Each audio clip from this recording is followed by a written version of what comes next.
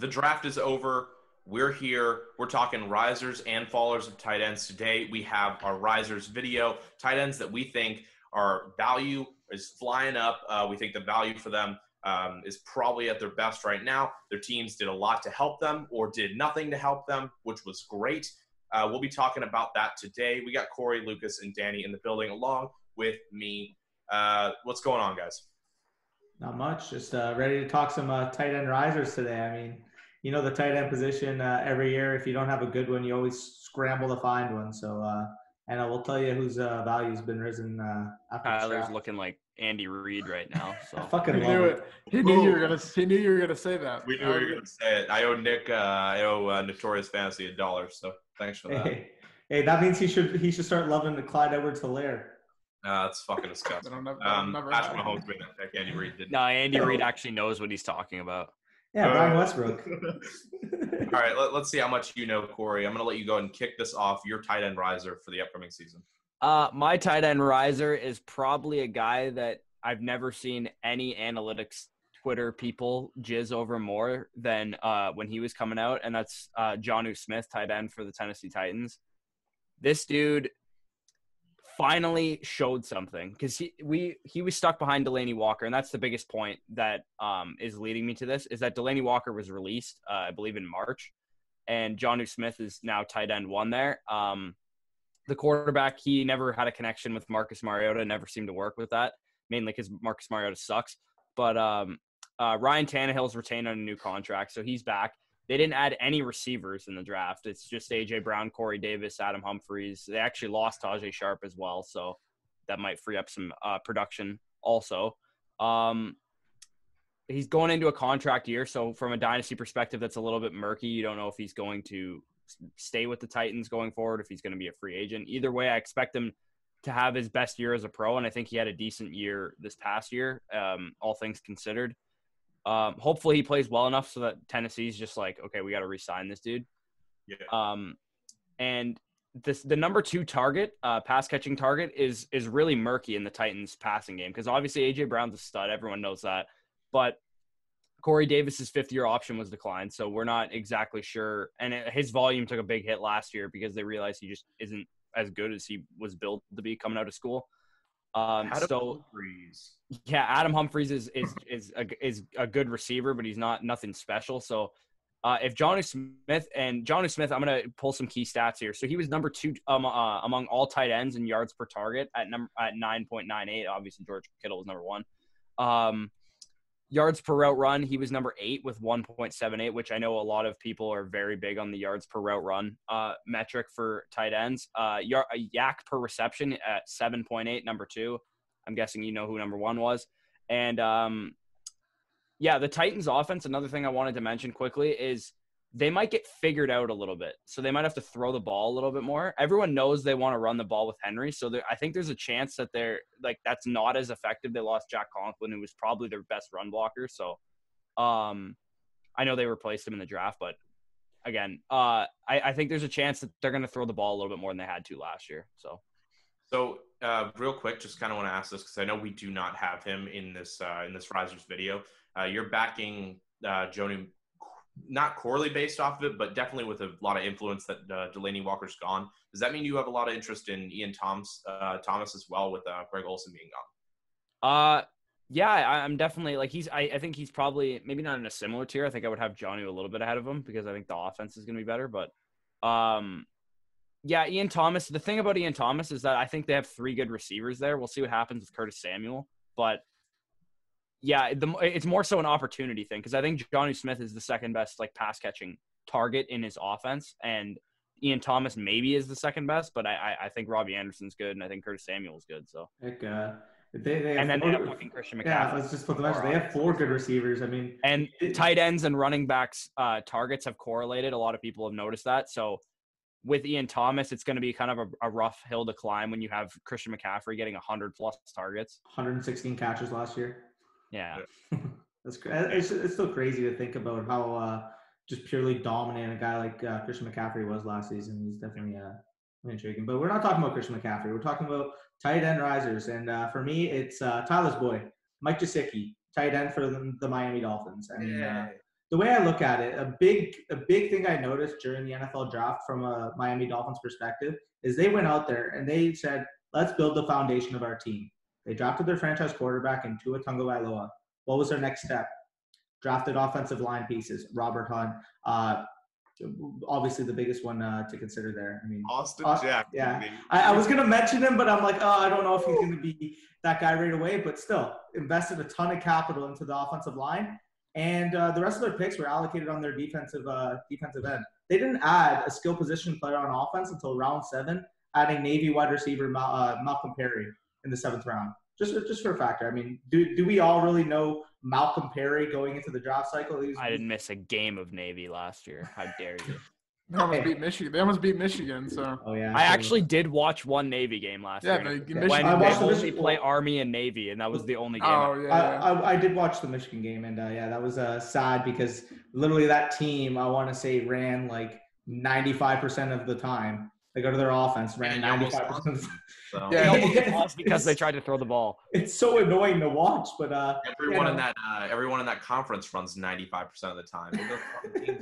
But going back to it though, Gesicki really showed up down the stretch. In the last 6 games for the Miami Dolphins, the team averaged 27.8 points per game, showing obviously a great improvement from the freaking 59-10 loss to the Ravens to start the year. But yeah, during those last 6 games, the development of Mike Gesicki was very evident, averaging 13.4 fantasy points per game in PPR formats over that stretch. It's just incredible to think about. Miami actually hired Chan Gailey, well-known, well-respected offensive coordinator. Big improvement over what they had last year with Chad O'Shea. And just overall, I mean, Gesicki is a talented player, showed the potential in the last 6 games, obviously, as I just mentioned. And you look for these guys every year. Who are these talented players with good opportunity to break out? I mean, George Kittle 2 years ago, Mark Andrews, Darren Waller last year. Gesicki could very well be that next guy for this year. So, what are you guys' thoughts on Gesicki? I think it's a pretty good one here. Hello. 3rd and deep targets last year amongst tight ends. So he's getting that down the field, those down the field looks, which is giving you big play opportunities, which in form is then driving your the fantasy value of him. 7th in targets overall. He had 89 last year. That's poorly based on that 6-game stretch. Really only had 1 scuffle game in there. The rest, he was putting up double-digit points, and it was fantastic. Like you mentioned, 13.4 average in those last 6 games. Miami just really started piecing it together. I mean, if you mentioned it, 27.8 points per game in those last 6 games. Like that's when they were finally starting to figure it all out. And that's the games that you're going to want to really watch when you're kind of looking back at Gesicki, because you're looking at, okay, this is what their offense fundamentally will be for the upcoming year, is what they're going to show at the end of the season. Now they kind of have figured out what their roster is and what it entails. That's what I was really looking for when I was watching Gesicki. I'm very, very happy to own him with the value that he's going at right now. He's definitely a guy that's going to make some big moves in the future. For sure. Yeah, I mean, I think the kind of along with Ian Thomas, it kind of plays in the same sort of like volume and regression role. So you can take Ian Thomas in a way of Tannehill's outrageously efficient production is going to regress, but that's going to open up more targets elsewhere from A.J. Brown. The same can kind of go here because Preston Williams will come back, obviously, or else they would have drafted someone. I mean, they're not going to roll in with Devontae Parker and Albert Wilson like they probably have in the last couple of years. But bringing back Preston Williams will only sort of make the defense focus on the 2 receivers that dominated them last year, which will just open up the middle, the middle is going to be open anyways because Williams and Parker just dominate downfield receivers. So I think that he's in line for probably, I don't want to say streamer tight end like ADP in production, but it's probably like that back end one that you would take like 8 to 10 in the top 10. I would take him 9 or 10, to be quite honest. I mean, you're just projecting the situation. Not to mention, we haven't even talked about how lackluster their ground game was last year. I mean, Kalen Ballage was averaging, 1.6 yards per carry? An improved ground game in itself. Career high for Kalen Ballage, by the way. A more improved ground game in itself will just open up the seams for Gesicki, a really good downfield catcher, as Tyler mentioned, number 3 in deep targets amongst tight ends last year.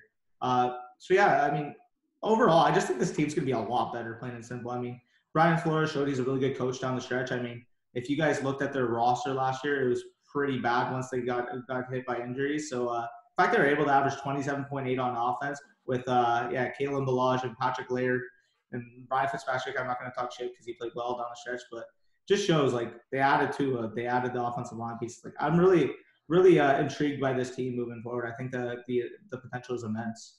With all tight ends, I found a strategy that works. Is I know everyone preaches the late round quarterback thing.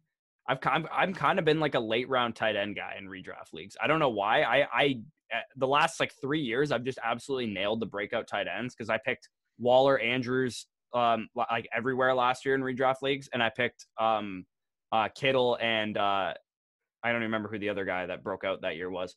The previous year, these type of tight ends like Gesicki, Jonnu Smith, Ian Thomas, I believe Lucas's guy also fits into this category. Could have been Blake Jarwin. These are the type of guys that I pick at the end of drafts because I don't want to spend a 4th round pick on guys like fucking Evan Ingram and OJ Howard and Hunter Henry last year because that didn't really work out too well when you missed out on probably Austin Eckler. Like you probably could have gotten Austin Eckler where you picked OJ Howard last year and instead you got fucked over. Yeah, tune in for a little OJ Howard segment in the next video because I'll get into him.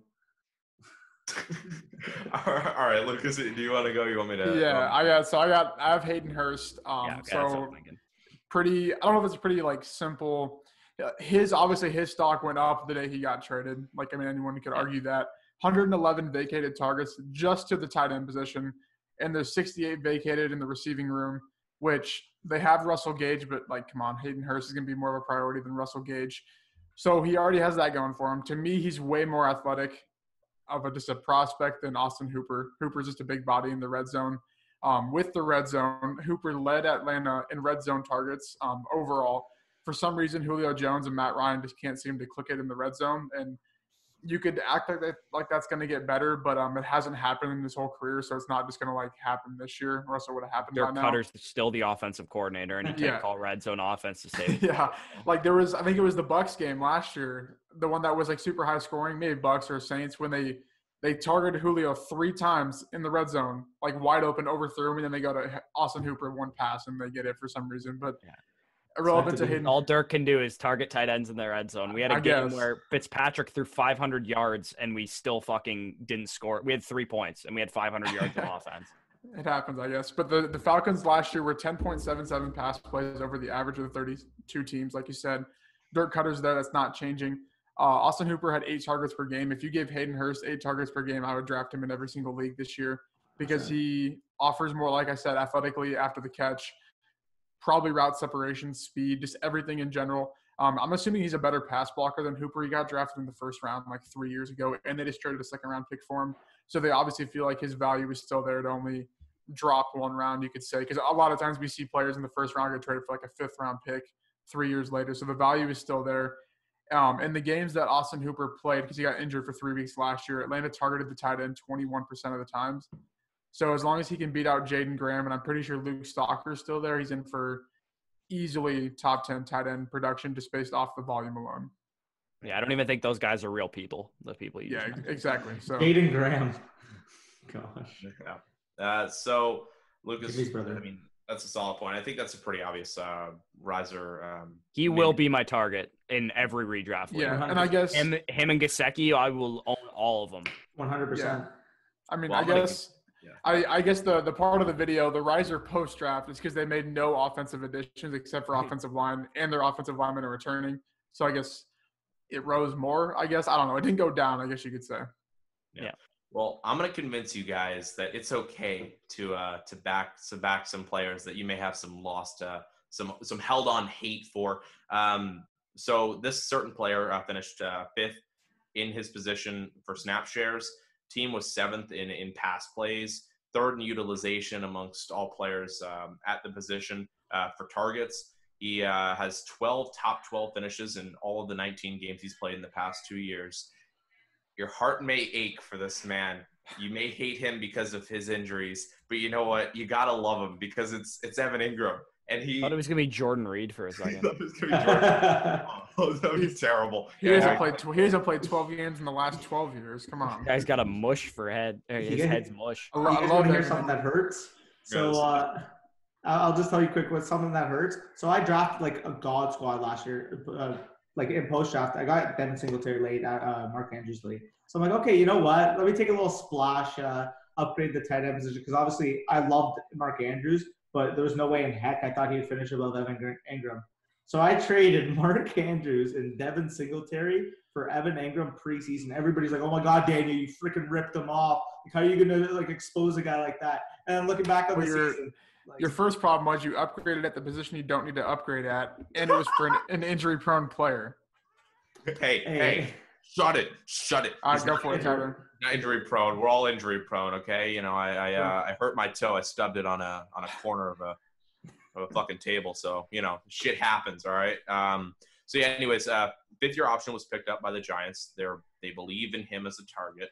No wide receivers were drafted at all, so they're okay with the fact that Darius Slayton, Golden Tate, and Sterling Shepard represent their wide receiver core. Don't you dare speak down on Darius Slayton like that. I tried to acquire Darius Slayton. Meaning that they clearly care enough about Ingram and what he can do for their team. So they hold on to him. Obviously, the fifth-year option was signed.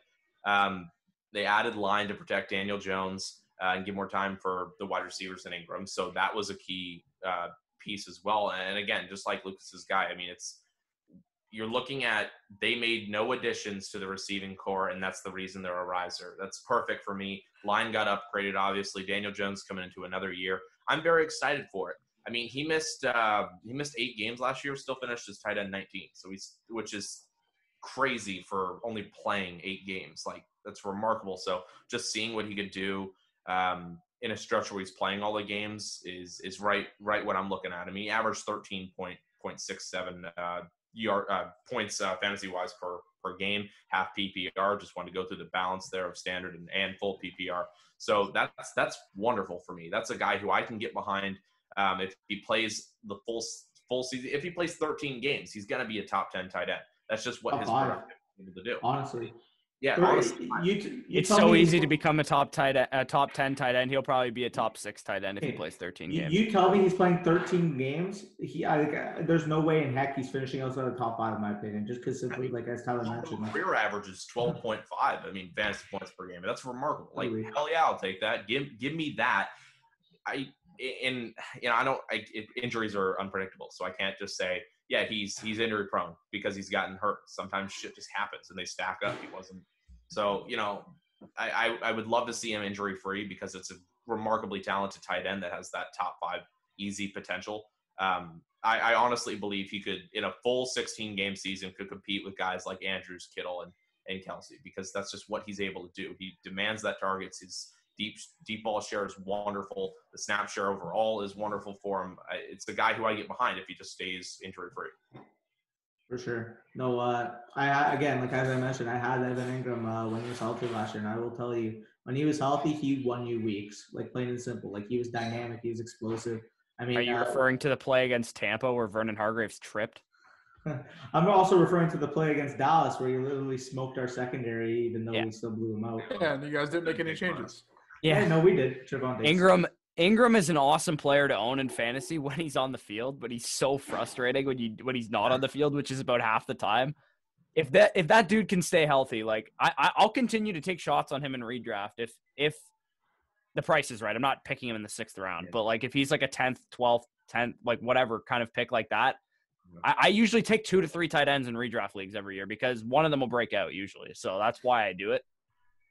And I love the Price is Right. So I completely back that show and the price of Evan Ingram. So that's going to wrap up our tight end risers from the draft. If you made it to this point, it's because you love what's going on here. You love the chemistry, the content. You want to be a part of what magic we're making here. And you can do that by you clicking that subscribe button. Is it free? You're damn right it's free. Is the bell free too? Yeah, and it's going to tell you when our videos come out. Is the Discord free? You're damn right it's free. Damn right it is. Hit that like button while you're down there. Is the quality content free? You tell me. Potentially. Does it hurt your ears when Danny says it's quality content? You're damn right it does. So comment down below if you have a riser you believe in this year, you're buying into. Shoot it down there. We'll have a little argument with you if we hate your choice. That's going to wrap it up for us, guys. Thank you for being here. Peace out, y'all. We love you.